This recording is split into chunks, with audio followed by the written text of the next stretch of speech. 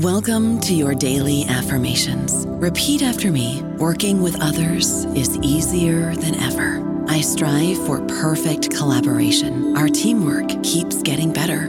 Yeah, affirmations are great, but Monday.com can really get you the teamwork you desire. Work together easily and share files, updates, data, and just about anything you want all in one platform.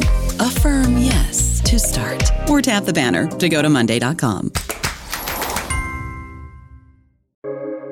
Welcome to the New Books Network. Welcome to Darts and Letters. I'm Jay. I'm one of the producers, and today I'm the host as well. Our Politics of Expertise theme this week has so far taken us on a journey through legal systems. And today we take a look at what might happen next. It sounds like sci-fi, scanning people's brains to detect criminality. That was pretty much the plot of Minority Report. We're doing these themes each week to introduce you to our back catalogue before we launch our new season on September the 18th. So if you're enjoying listening to Darts and Letters on New Books Network, go find us on your podcast app and hit subscribe or follow. For now, here's This Is Your Brain on Trial. Gordon is still off doing PhD stuff, so you've got me talking about brains and law this week.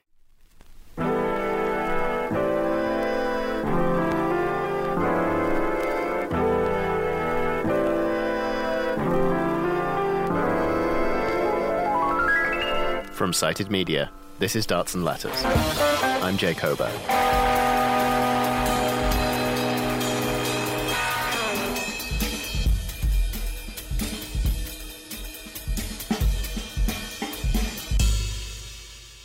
We've got some real Minority Report stuff in this episode, scanning your brain to predict if you're likely to commit violence, for example. But before we get there, I think we need to understand why that could be so appealing to forensic scientists. It's because the science that's used in the legal system currently is kinda inconsistent. During the past 2 weeks, on a scale of 1 to 4, how much or how often have you been bothered by the following problems? Little interest or pleasure in doing things. Feeling down, depressed, or hopeless. If you've ever told your doctor about any kind of mental health issue, you'll recognize this. You fill out this form which tries to describe deeply personal issues in an entirely depersonalized way. That's deliberate. Feeling more irritated, grouchy, or angry than usual. Thoughts of actually hurting yourself. Feeling nervous, anxious, frightened, worried, or on edge. In the 1970s, psychiatry was in crisis. There were a few studies that came out which suggested that diagnoses were pretty much just based on vibes. A social psychologist called David Rosenhan published a study called Being Sane in Insane Places. He got people to pretend to have a mental illness to see if they'd still be admitted to psychiatric institutions, and they were. The study's legitimacy is questionable. In 2019, investigative journalist Susan Callahan published a book showing the whole thing to be fraudulent. But in the 1970s, the damage was already done. And it's not like it was the only study in this area either. Bruce Ennis, who was part of the new mental health bar that emerged in the late 60s, early 70s, published a law review article in the California Law Review, and its title was On Flipping Coins in the Courtroom, Psychiatry and the Presumption of Expertise. This is Andrew Scull. He's a historian of psychiatry. And it pointed to all these studies about how psychiatrists couldn't agree on diagnosis and said, if they only agree 50% of the time, hey, a monkey flipping a coin can do that. They shouldn't be treated as expert witnesses. So that's clinical psychiatry and forensic psychiatry both being shown to be untrustworthy. The notion that psychiatrists couldn't tell if somebody was mad or sane suddenly explodes into the public consciousness. And the American Psychiatric Association panics, forms a task force to revise its way of diagnosing patients, and it comes up with DSM-3, Diagnostic and Statistical Manual of the American Psychiatric Association, 3rd edition. That's the one that changes the way psychiatrists diagnose. And the whole stress is not on making sure that the diagnoses correspond to something real in the world. What it wants to do is make sure that psychiatrist A, B, and C, confronted with the same patient, will attach the same label. The DSM is where that assessment you heard at the start comes from, and it's not without issues of its own. So what you do is you create lists of symptoms. You diagnose according to symptoms because you don't know the underlying cause. And if you have 5 of 9 symptoms, then you can be called somebody suffering from major depression. Or if you have 6 of 10 symptoms, different ones, you'll be diagnosed as schizophrenic. Here's the problem. Actually, 5 of 9 in the case of major depression is 5 of 10, because one of the symptoms is you're sleeping too much or you're insomniac. Okay, so it's sort of catch-22, one way or the other. Now, so what that means is somebody could be diagnosed as having major depression and someone else, and they don't share a single symptom.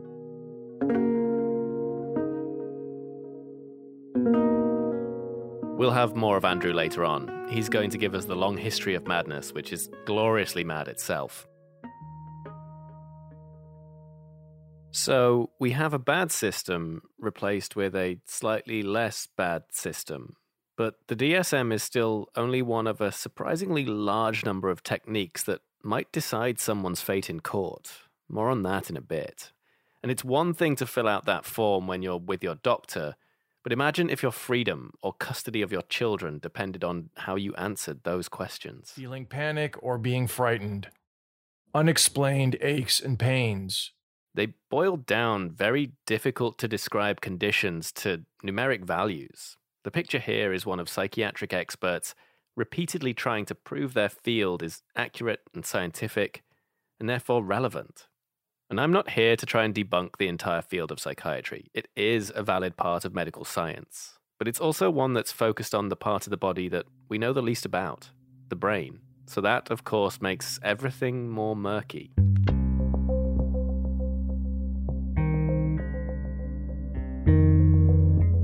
Murky is not what we want in our legal systems. In the US and Canada, justice is supposed to be done and to be seen to be done. When a judge or jury is presented with a diagnosis and told it's scientific, that gives it this sense of legitimacy that it may well not deserve. It creates a smokescreen. Because the truth is that there are a shockingly large number of entirely unscientific forensic psychiatric methods still being used in the legal system, and they often go unquestioned. So why wouldn't courts turn to methods that appear more scientifically sound, like scanning brains and using machine learning to figure out which brain is going to be violent? I'll be talking to researchers who study psychiatry, neuroscience, and how they interact with justice after this. You're listening to Darts and Letters, a show about the politics of academia, ideas, and intellectual life. We're proud to be a new member of the New Books Network, and all this summer we're playing some highlights from our archives. But we're coming back in September, and if you like what you hear now, you'll want to hear that. So why don't you subscribe to our podcast? You can find it by searching Darts and Letters wherever you find your podcasts, or going to dartsandletters.ca.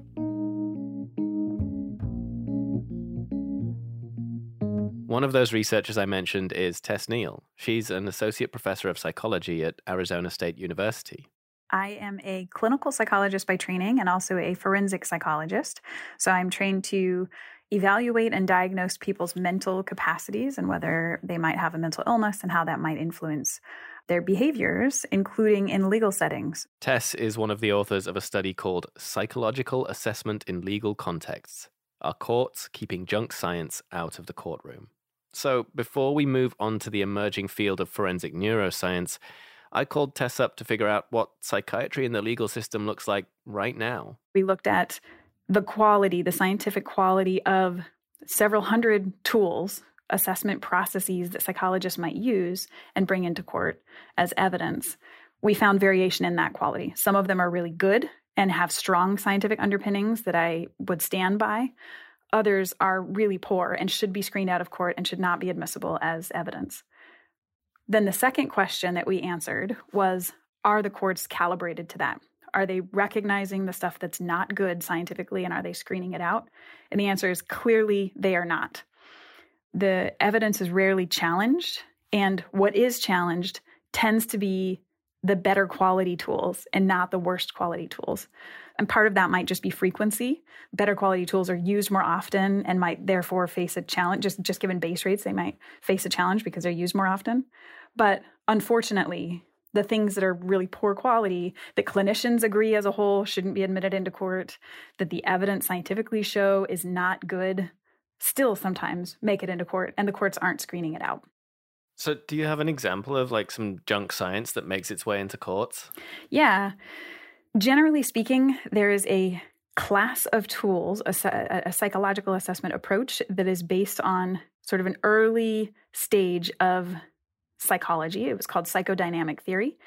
And some of these tools, they're called projective assessment tests. And they are, when I gave the example earlier about, you might be shown an ink blot and asked to tell the clinician what it looks like to you. Or you might be shown a picture and asked to explain what's happening in the picture, tell a story about what's happening in the picture. You might be asked to draw a house, a tree, and a person. And how you draw that, the clinician might make some inferences about you as a person. Those are called projective tests. Generally speaking, this class of tools, the projective assessment tools, are more subjective and less scientifically reliable than more quote-unquote objective tools. They're called objective tools in the field, but basically there's just less discretion for the clinician. So for example, the MMPI or the PAI, people might have heard of those. These are basically a series of true and false statements, like, I'm a person who likes to read Popular Mechanics magazine, true or false? And you answer, a couple hundred of those, and the pattern of your responses has been scientifically studied so much with some of the really good tools that the pattern of your responses can be interpreted with some pretty serious reliability and validity indices. The Rorschach inkblot test is an example of one of the former, of the projective tools that we know from this project is one of the most commonly used assessment tools in legal settings by psychologists. And this tool has been the subject of significant debate in the field. There is a core group of followers who, have been using it and really working on the science of it for years. And then there's kind of a core group of critics who have been talking about how it's not reliable. So on the Rorschach itself, even though it's a projective test, there is some nuance that an educated attorney or judge or clinician would know how to proceed with that. For other tools like the house tree person that I mentioned, draw a house, draw a tree, draw a person, let me interpret that. That is not scientifically reliable, should not arguably be admitted into court. It sounds like this isn't black or white, whether, pun not intended, this isn't black and white, whether they're should be admissible in court. You kind of have to know a bit about how the thing works and where the thing would work properly. Yes. Which is quite a nuanced thing to have to be able to understand. And judges are generalists, necessarily so. Is that kind of the problem, that they're going to be handed this? And even someone could say, like, you have to take all these things into consideration, but they're not experts in that one area. So they might just go, oh, well, it's roughly accurate. Is that kind of the takeaway there? Almost like a CSI effect kind of thing. Well, they say it's roughly accurate, so let's go with this. I think to date, that might be the issue going forward. But up to this point, I think on the whole, it looks like judges are trying to be conservative on these decisions about admissibility.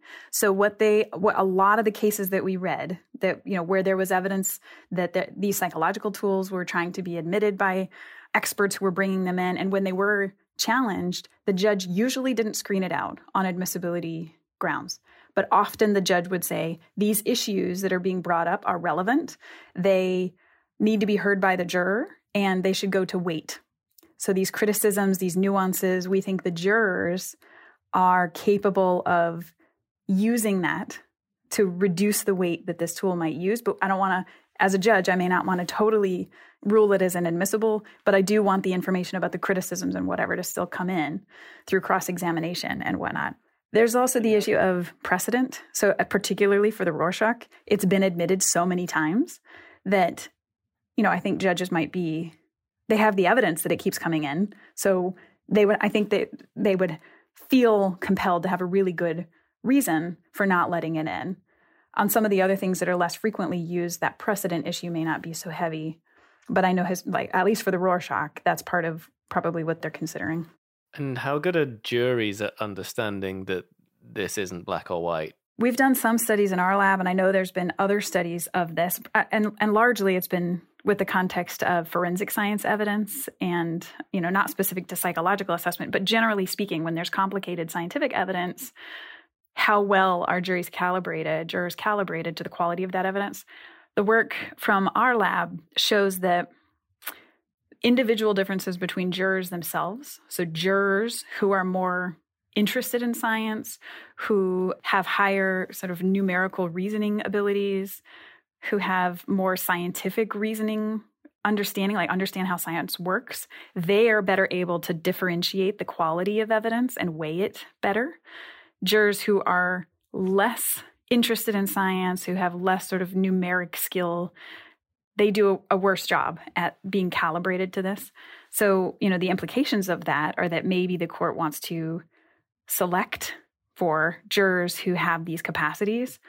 But then there's implications for whether this is a jury of your peers, right? So if the general public on the whole doesn't tend to understand this stuff well, should the jury really be representative of the entire public, or should it be a jury of people who can understand the complications of scientific evidence?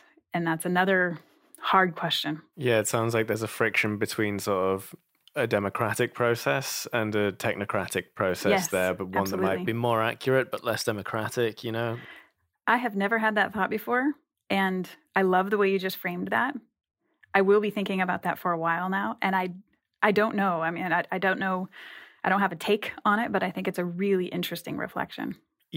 Experts get things wrong, right? So there's a danger of slipping too technocratic and not democratic enough, and then the experts are still not doing the job they're supposed to be. So if we then turn our jury into just a table of experts, the experts that might end up in a sort of self-reinforcing loop kind of thing where they keep perpetuating systemic biases and things like that, right? I have a couple thoughts about that, actually. One is that there has been, you may have interviewed people who, Jennifer Mnookin and others who have written about the need for a stronger research culture in forensic science and probably also in psychology, which is my own background.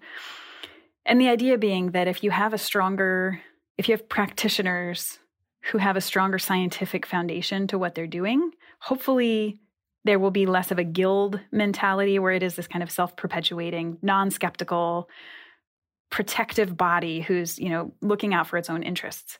If you're coming with a scientific foundation as a profession, as a group of practitioners, it's supposed to be a skeptical process where you're not, even if you get it wrong, it should be self-correcting, right? There should be people criticizing you. You should be open to that. You should be understanding that that's how the process works.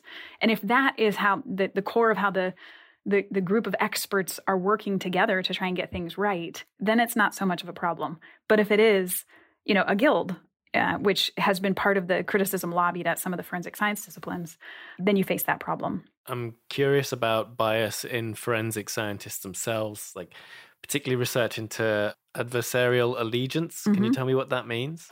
Yeah, this is really fascinating. There have been some robust scientific studies of this phenomenon.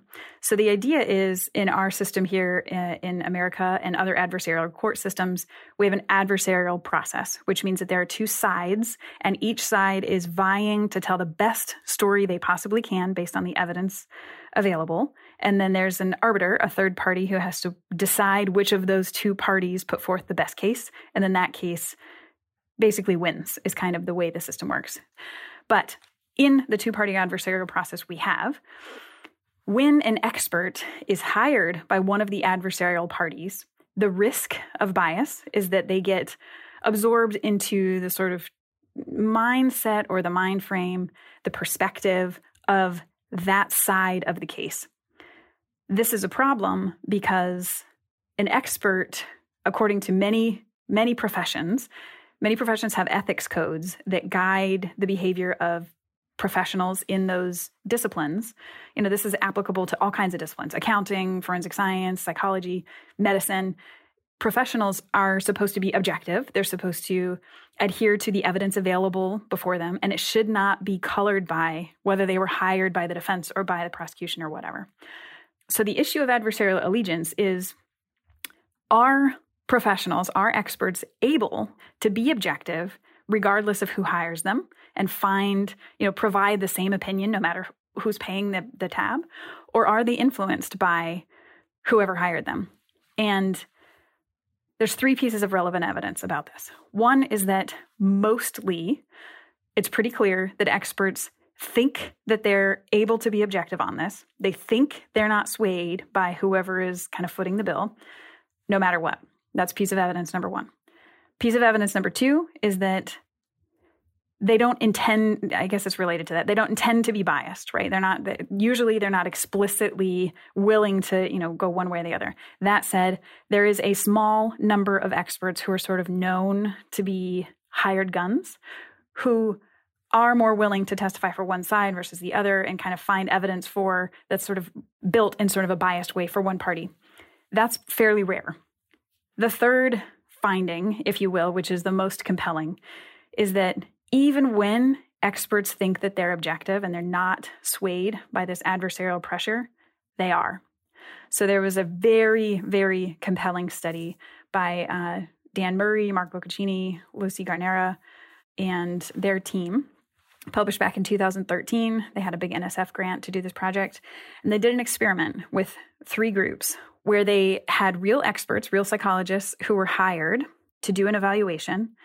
And they were either hired by the defense, the prosecution, or neutrally by the court, or they didn't actually, it was a blind condition. They didn't know who they were hired by. Importantly, because it was an experiment, all of the information that they were actually exposed to was exactly the same. So they didn't get any new information for any of those conditions. They were deceived to think it was a real case. They didn't know they were in a study. And then they had to score like the PCLR, which is the psychopathy checklist. They had to score a static 99, which is a violence risk assessment tool. So the findings showed with fairly large effect sizes, or at least moderate effect sizes, that the clinicians' scores on those tools and their opinions were affected by who they believed they had been hired by. So if they believed they were hired by the defense, the scores were lower on the risk issue. If they believed they were hired by the prosecution, the scores were higher on those issues, on these ostensibly objective tools. And when they asked the people in the study, do you think you were influenced? They said no, they thought that they weren't. How do you feel about the use of psychological assessments in the judicial system then? Oh, that is a really good question. This is something I struggle with because this is who I am, right? I am a clinical forensic expert. This is my field. This is my profession. And I know that what we do can be valid. It can improve justice. However, I know that in some ways what we offer, it has some of those characteristics of a guild rather than a scientifically based profession. So I think I see room for improvement and hope for a high quality body of services that we can provide to the court. But I see a lot of problems and need for real improvement on the whole for what we're offering. I would also say that I think most professionals in this field want to be good at what they're doing. So I think and I hope that there is a spirit of openness to getting better. And that's what I'm offering. So I am a critic. I am sort of damning of the field in some ways, but it's from the perspective of wanting things to get better and believing that it can get better.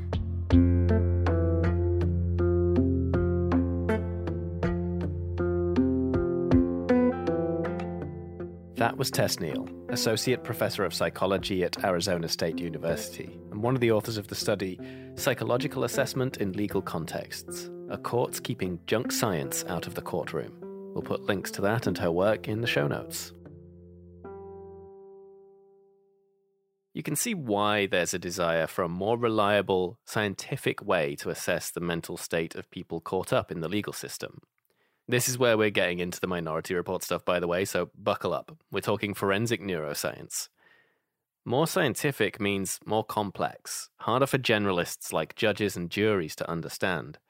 It's also harder for journalists like me to understand, but luckily we have someone on the Darts and Letters team who does know their stuff. Yeah, hi. So my name is Roland Nadler, and I am, when I'm not a Darts research intern, I am a PhD candidate at UBC in law, and I study the intersection of law, neuroscience, and neuroethics.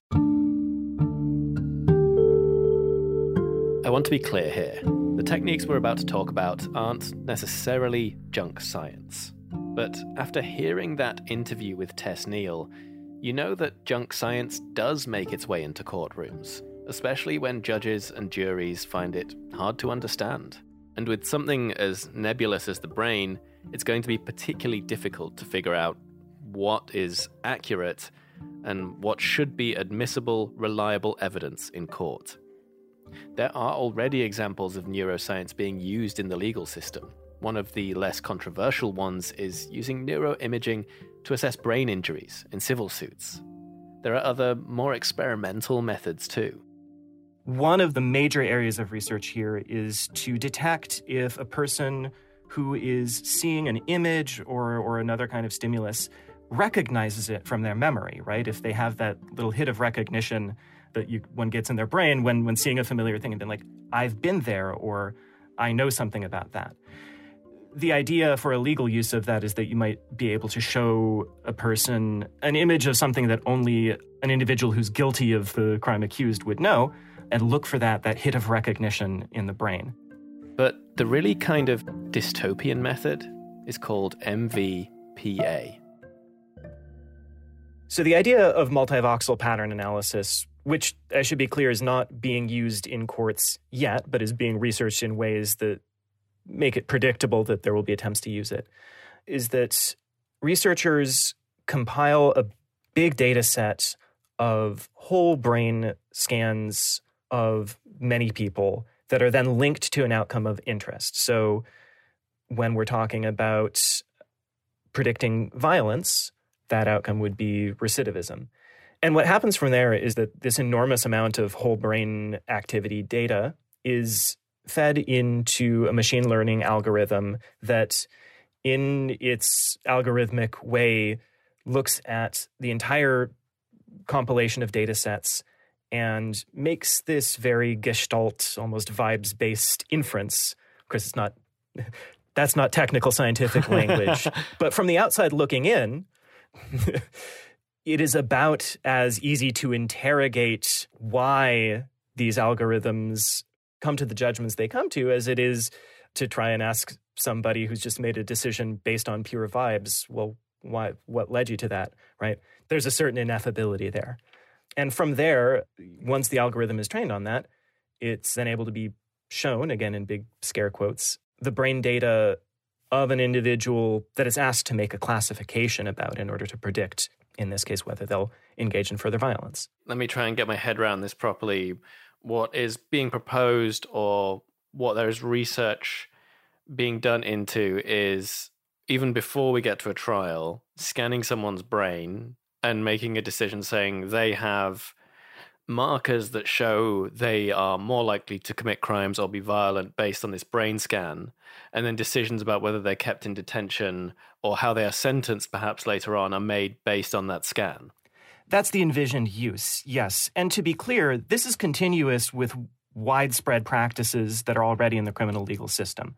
We already are engaged in the United States and Canada in many jurisdictions in an entire system of using risk assessments that rely on structured professional judgment or on actuarial data to make those kinds of predictions about who is a risk for future violence or recidivism. The idea behind bringing neuroscience into it is principally animated by this sense that, well, in fact, the accuracy of the methods we're currently using is rather poor, unacceptably poor. And the promise that we might be able to make more accurate predictions within that system using data from the brain is what is driving this envisioned use. You think that MVPA and other neurological imaging will make its way into the courtrooms. How soon do you think that's likely to happen? I wouldn't be surprised if we began to see a rising tide of attempts in the next 5 to 10 years. And part of that is because the best scholarship rounding up the state of the art in these lines of research are pointing to this idea that insofar as we can overcome technological limitations to these techniques, that we are closing in on that. What remains to be seen is whether there are also fundamental biological limitations that even improving the technique will never address. When it comes to memory detection, one of the main ones is this idea that memory is a reconstructive process, and therefore, if somebody really genuinely believes that they remember a given thing, it may well be that that's indistinguishable from MVPA's point of view from actually remembering a true experience. So it remains open to argue that these will never be up to snuff.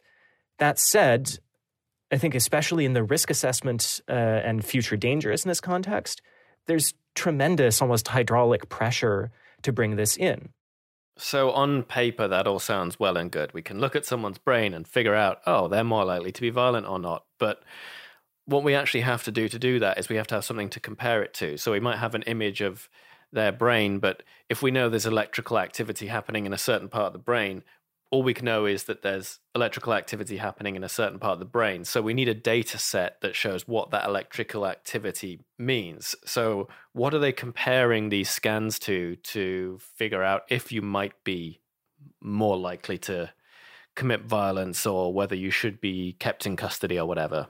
So the way that this works in the realm of multivoxel pattern analysis is essentially to offload that work to the algorithm. What is happening with a technique like this is that you're relying on a full brain scan of the individual, not looking specifically at any one area or anatomical structure that is of interest, but just feeding the entire data set into a machine learning algorithm that is trained on many prior instances of here were brains that either did or did not recidivate according to the criteria.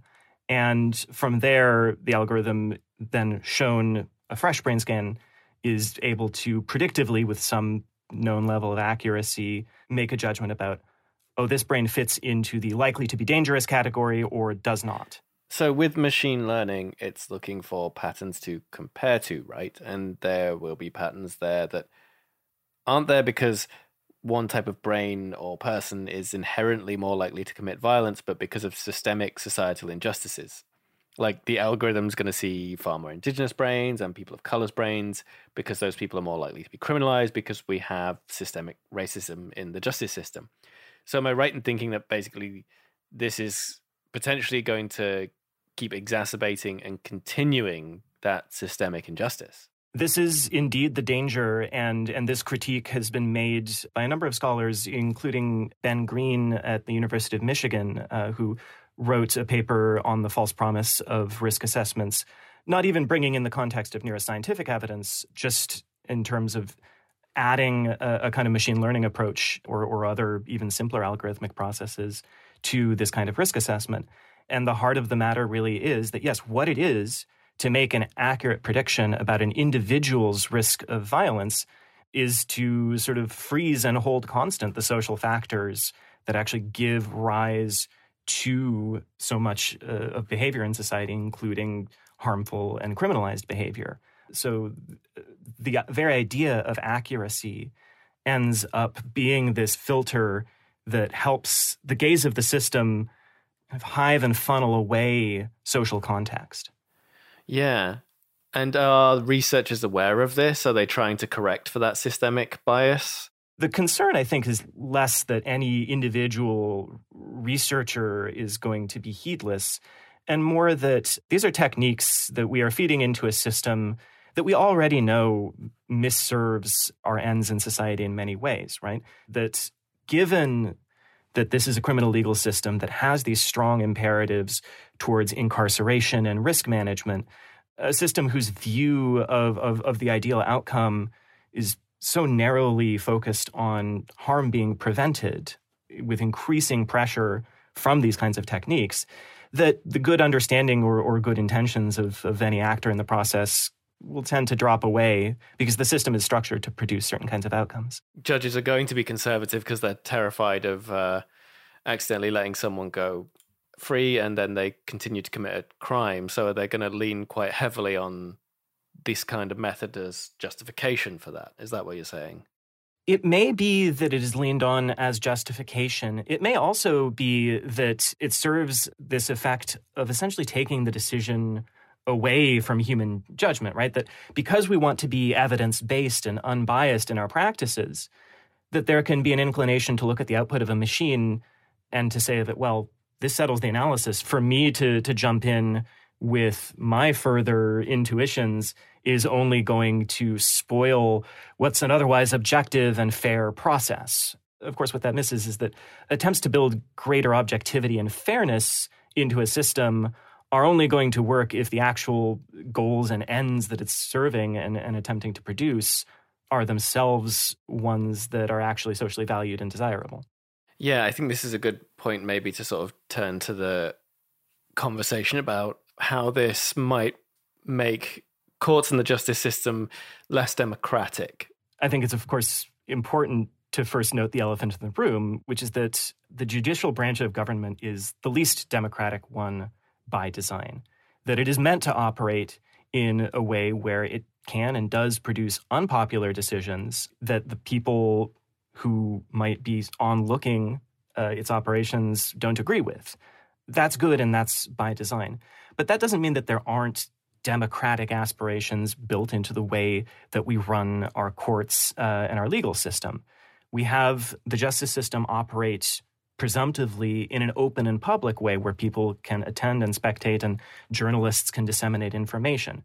We have the entire institution of the jury, which is meant to assemble members of the community to engage in the fact-finding process, so that it's not just the state saying what is true.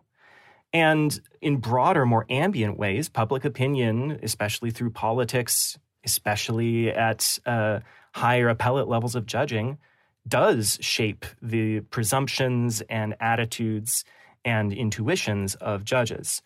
One of the things that I fear about a legal system that wholeheartedly embraces neuroscience for things like finding facts or determining dangerousness is that it's more likely to be a legal system that operates in a self-justifying way, that is just the state serving what it takes to be the important ends of crime control and minimizing risk, and in that way continues to spit out outcomes that actually the public, if they were in a position to carefully track what is going on and to puncture through this veil of expertise and computerized decision-making, might well be horrified by.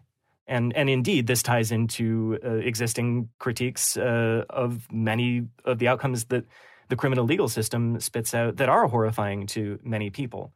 It's not an accident that the analysis I mentioned from Professor Green is written from a normative framework of prison abolition, right? If your goal or your policy preference is decarceration, making our predictive systems for violence more accurate is going to have a small benefit in terms of cutting down on those false positives, set against a much larger sort of systemic reinforcement of the overall practice.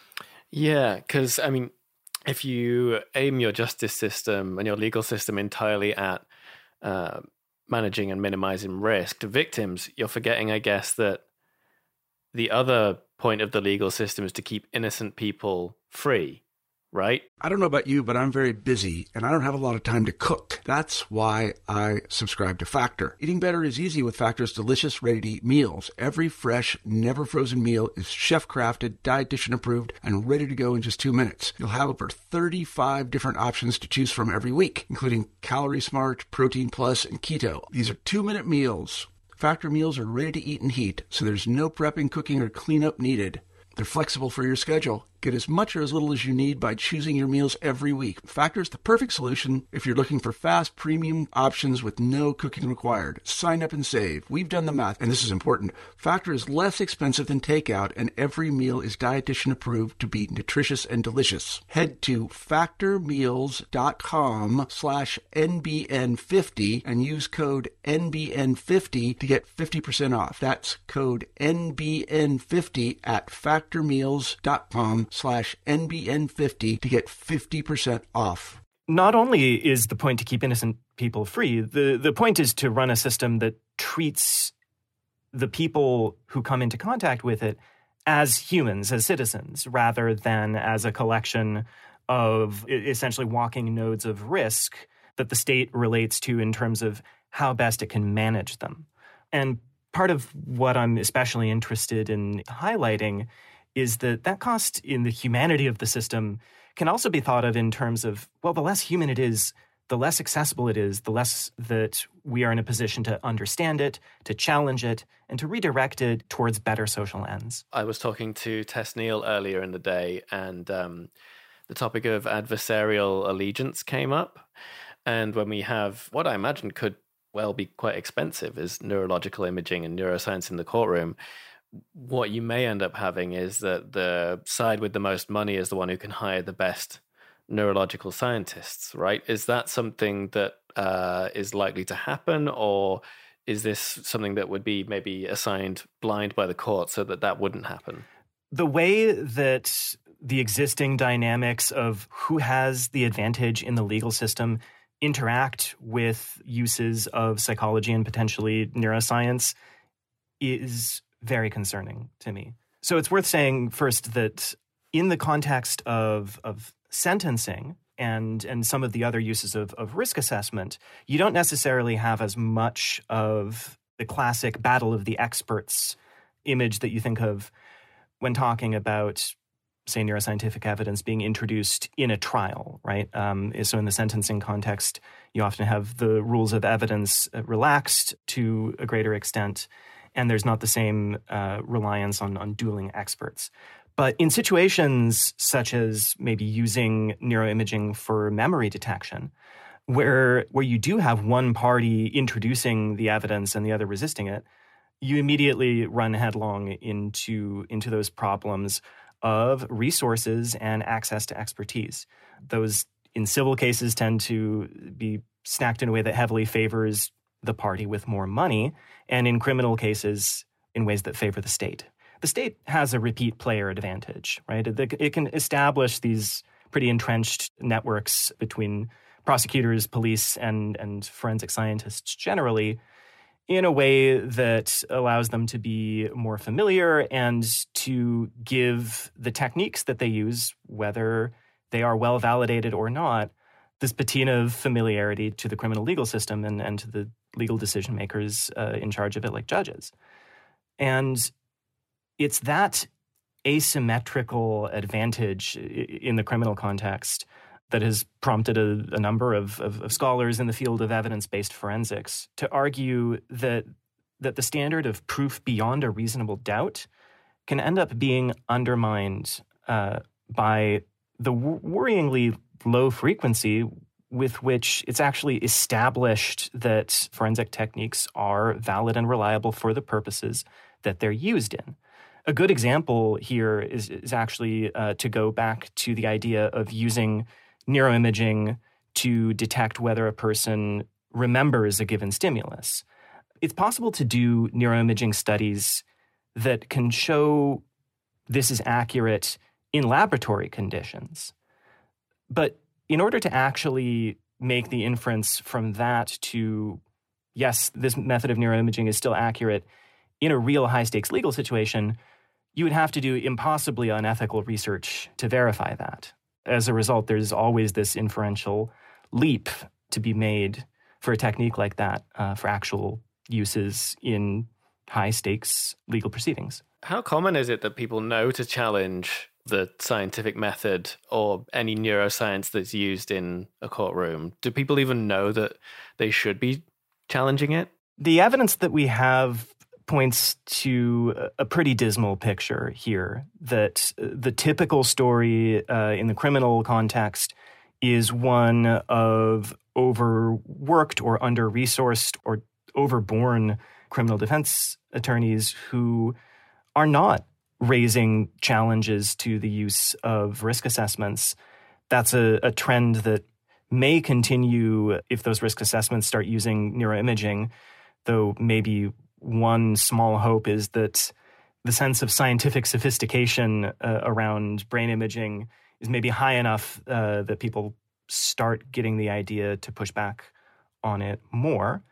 That said, I think perhaps the greater fear and the likelier outcome is that the idea of information about a person's brain just ends up overawing participants in the system even further, because when we think of making a claim about the brain, I mean, that's the sort of deepest, most self-defining part of a person, right? And so if the state has a process that can look at that part of you and make a judgment about you, in a way, what you're appealing to is this intuition that people have, this sort of biological essentialism that says, oh, well, we know something true and deep about this person thanks to having had this process that gives us a glimpse inside their brain.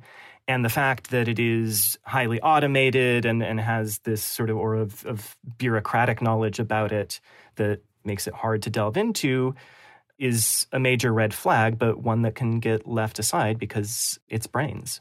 How do we keep the judicial system from turning too much into technocracy then?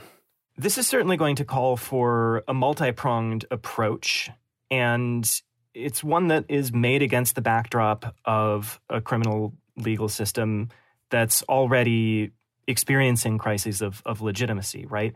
A lot of the answers when it comes to making the legal system safe for neuroscience are really couched in the broader context of reforming that system so that it is producing better ends.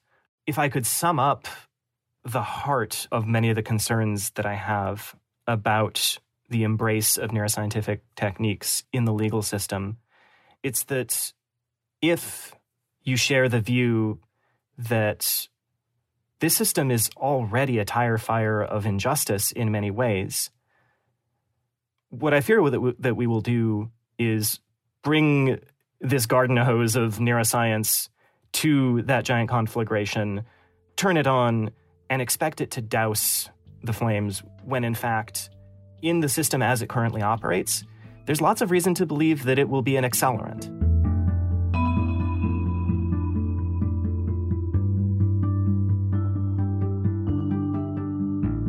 That was Roland Nadler, PhD candidate studying the intersections of law, neuroscience, and neuroethics in the legal system at UBC. Roland is also a Darts and Letters researcher and an all-round lovely person. Next up, we're looking at the gruesome history of mental illness, or madness, with historian Andrew Scull. More madness after this. Darts and Letters is a proud member of the Harbinger Media Network, a collective of progressive Canadian podcasts. If you're enjoying this episode, you might like Tech Won't Save Us, hosted by Paris Marx. In their own words, Tech Won't Save Us challenges the notion that tech alone can drive our world forward by showing that separating tech from politics has consequences for us all. Go check it out. New episodes every Thursday, or go to support.harbingermedianetwork.com. Andrew Scull is a historian of psychiatry. He's written a bunch of books on the subject, including Madness in Civilization. That's a history of madness that stretches all the way back to biblical times. So to start, I asked, what is madness? Ooh, yes, a very large and very difficult question to answer. I think fundamentally it's disturbances of cognition, of reasoning, and of emotion. And in some cases, it's one of those three, and sometimes it's all three of those three, which make people behave in ways that seem as though they don't belong in the same common sense universe as the rest of us.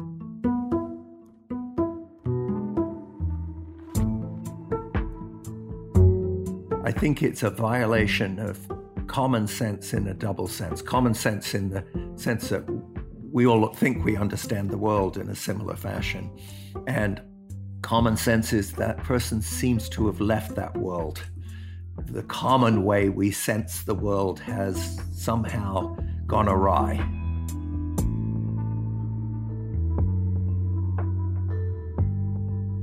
One of the recurrent ways in which mental illness has been interpreted has been that somebody has been possessed, or that they're being punished by a deity or deities, that they've had spells cast on them by witches, or some variant of those things. And we can see that in the Hebrew Bible. You can see it when Saul disobeys the command of Yahweh and doesn't slaughter every single one of the tribe he's supposed to get rid of, and is rewarded, according to the prophet Samuel, by being rendered mad.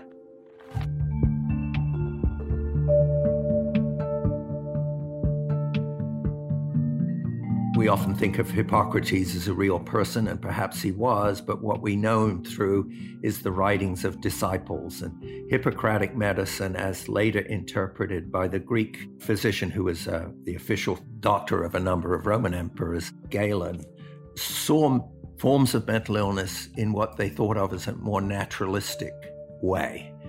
Very famously, with respect to epilepsy, Hippocrates is supposed to have said, it's not anything like that. It's from the brain that this emerges.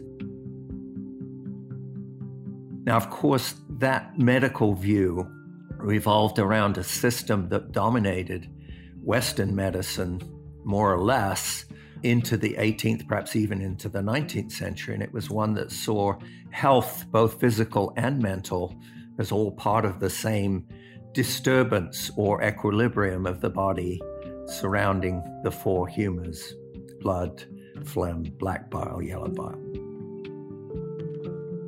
And it was treated, mental or physical illness, with the same catch-all array of things that we're aware of. Attempts to control somebody's regimen, their exercise, their sleep, bleedings, purgings, vomits, blisterings, all those things. At the end of the Roman Empire in the West, most of that knowledge got lost. Christianity came to the fore. The tendency was to re-emphasize those metaphysical or God-given origins of this problem, whether you saw the problem as sin or possession.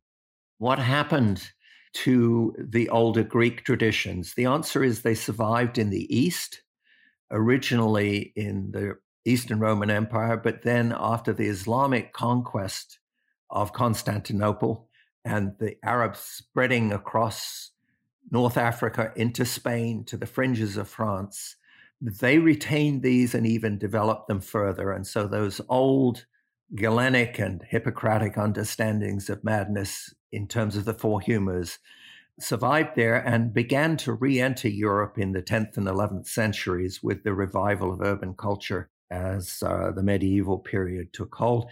And so for a time, medical and supernatural accounts of madness sort of coexisted uneasily. And then gradually, 14th, 15th, 16th centuries, the medical view becomes ever more prominent.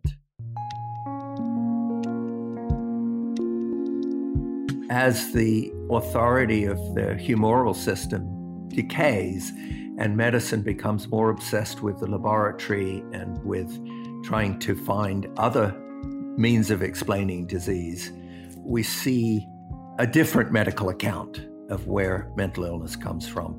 In the 19th century, that process is taking place, so there's still some of the earlier bleeding and purging going on, but gradually a different approach takes hold.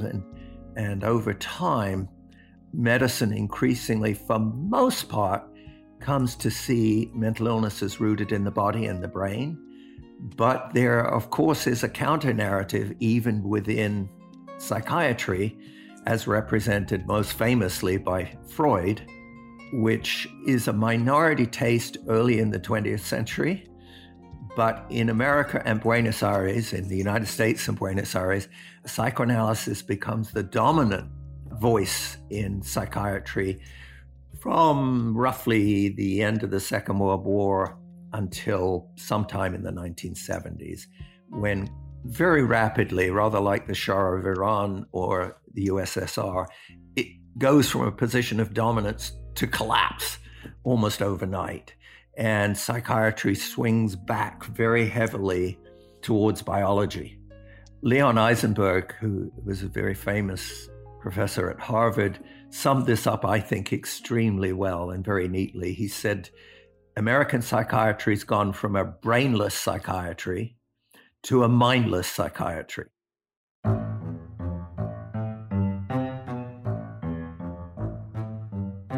They sort of went all in on a kind of tick-the-boxes approach to diagnosis beginning in 1980 with the publication of the third edition of the Diagnostic and Statistical Manual. And that was quickly linked up with the growing influence of the pharmaceutical industry within the profession, the development of ever more varied, well, not terribly varied, but many different brands of antidepressants and antipsychotics. The decision of the National Institutes of Mental Health, for example, to move away from its earlier emphasis on looking at the social and the psychological as well as the somatic roots of mental illness, and to fund genetics and to fund neuroscience, and to assume that those would be the key that would solve the problem of where madness comes from and how to treat it. One of the themes that resonates all the way through the history I've looked at is the way in which stigma attaches to the mentally ill. And that means that on top of the suffering that mental turmoil causes, you've got this additional social ostracism and disdain and hatred. What happens when the asylum is born is there's a period of intense optimism. The people running these places think they finally understood that if we treat people humanely, if we coax them back to sanity, if we put them in an environment that's sheltered and welcoming, we can produce a return to something akin to normality. The very utopian expectations, we'll be able to cure 70 or 80% of patients. In reality, that turns out to be not true, or at least not replicable. And so in the last third of the 19th century, psychiatrists who have to explain why it is, having promised they'd cure 70 or 80%, their cure rate seemed to be about 20 or 30% at best. And the answer is, in their eyes, the mentally ill are biologically different. They're defective. They no longer have any reason. They can't be treated as human beings. And ultimately, in the 20th century, that leads, for example, in California, where I live, to a program of involuntarily sterilizing mental patients so they can't reproduce and add to their numbers. And then later in Nazi Germany, first to the adoption of compulsory sterilization modeled explicitly on the California law, and then to what's called the T4 program, where Hitler authorizes the mass murder of mental patients, and American and German psychiatrists, by and large, actively participate in killing about 250,000 or more mental patients. That's where the gas chamber is invented, to kill them expeditiously, and the technicians and the equipment is then relocated to the east to the death camps to fulfill the final solution.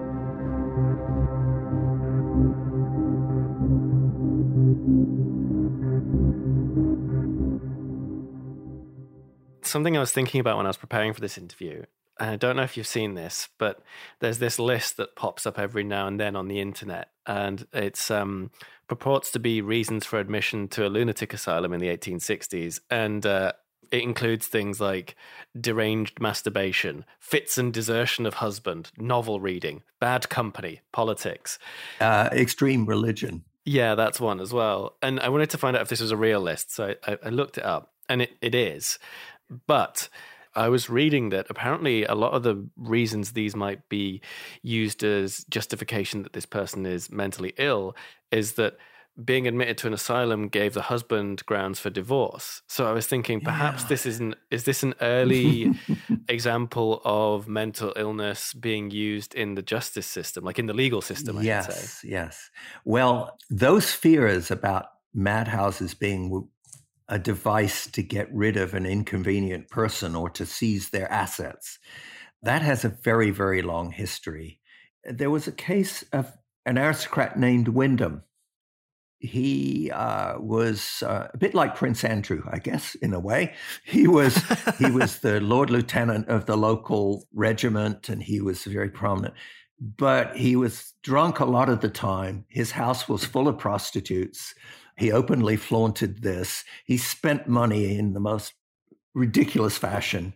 And so the relatives, seeing all their potential resources being squandered, got two doctors to certify him as mad and put him in an asylum. And Wyndham fought that case, and other psychiatrists, as we'd call them, but alienists as they were called then, testified at his trial. And on the one hand, there were those saying, oh, he's clearly mad, just look at the way he's behaving.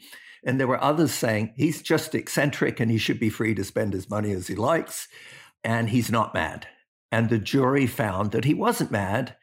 And he went back to his house, his mansion, his palace, fornicated and drunk himself to death within a year.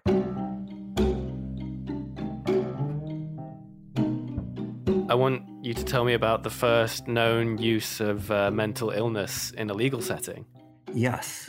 What we might call the trial of the century. It was one that attracted over 1,000 witnesses, many of them the ambassadors and the lords and ladies of England, because the trial was at Westminster Hall and adjacent to the Houses of Parliament, and the jury were the House of Lords.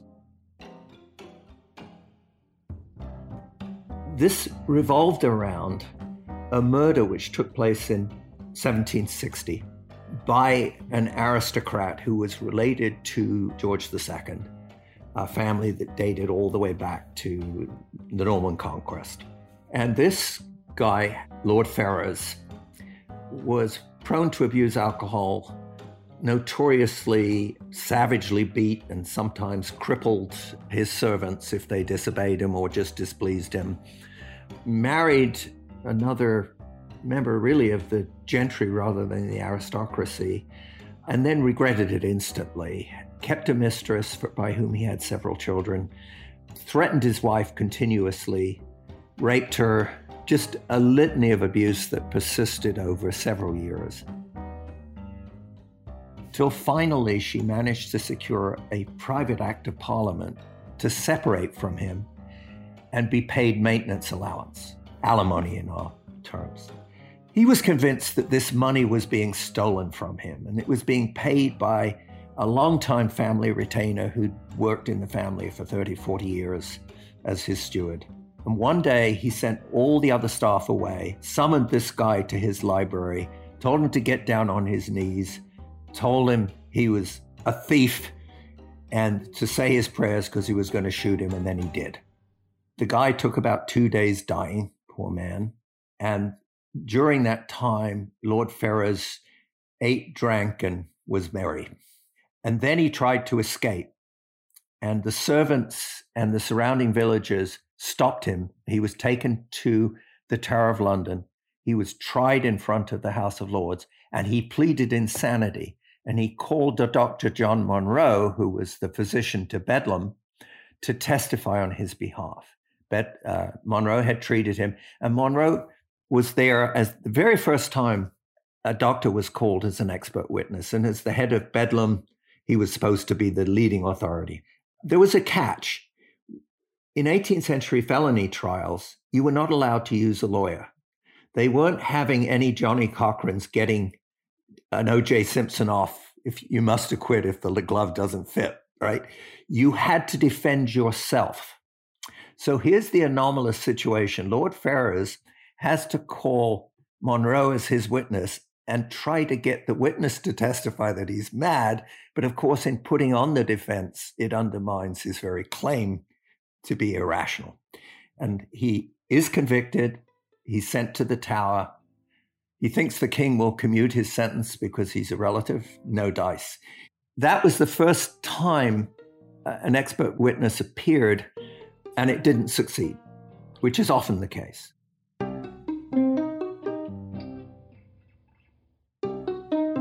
That was Andrew Scull, historian and author of Madness in Civilization, The Cultural History of Insanity. He also has a book coming out soon called Desperate Remedies, Psychiatry's Turbulent Quest to Cure Mental Illness. Links in the show notes.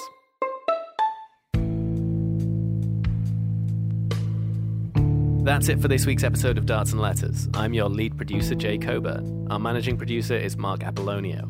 Our marketing assistant is Ian Sowden. The lead research assistant for this episode was Roland Nadler.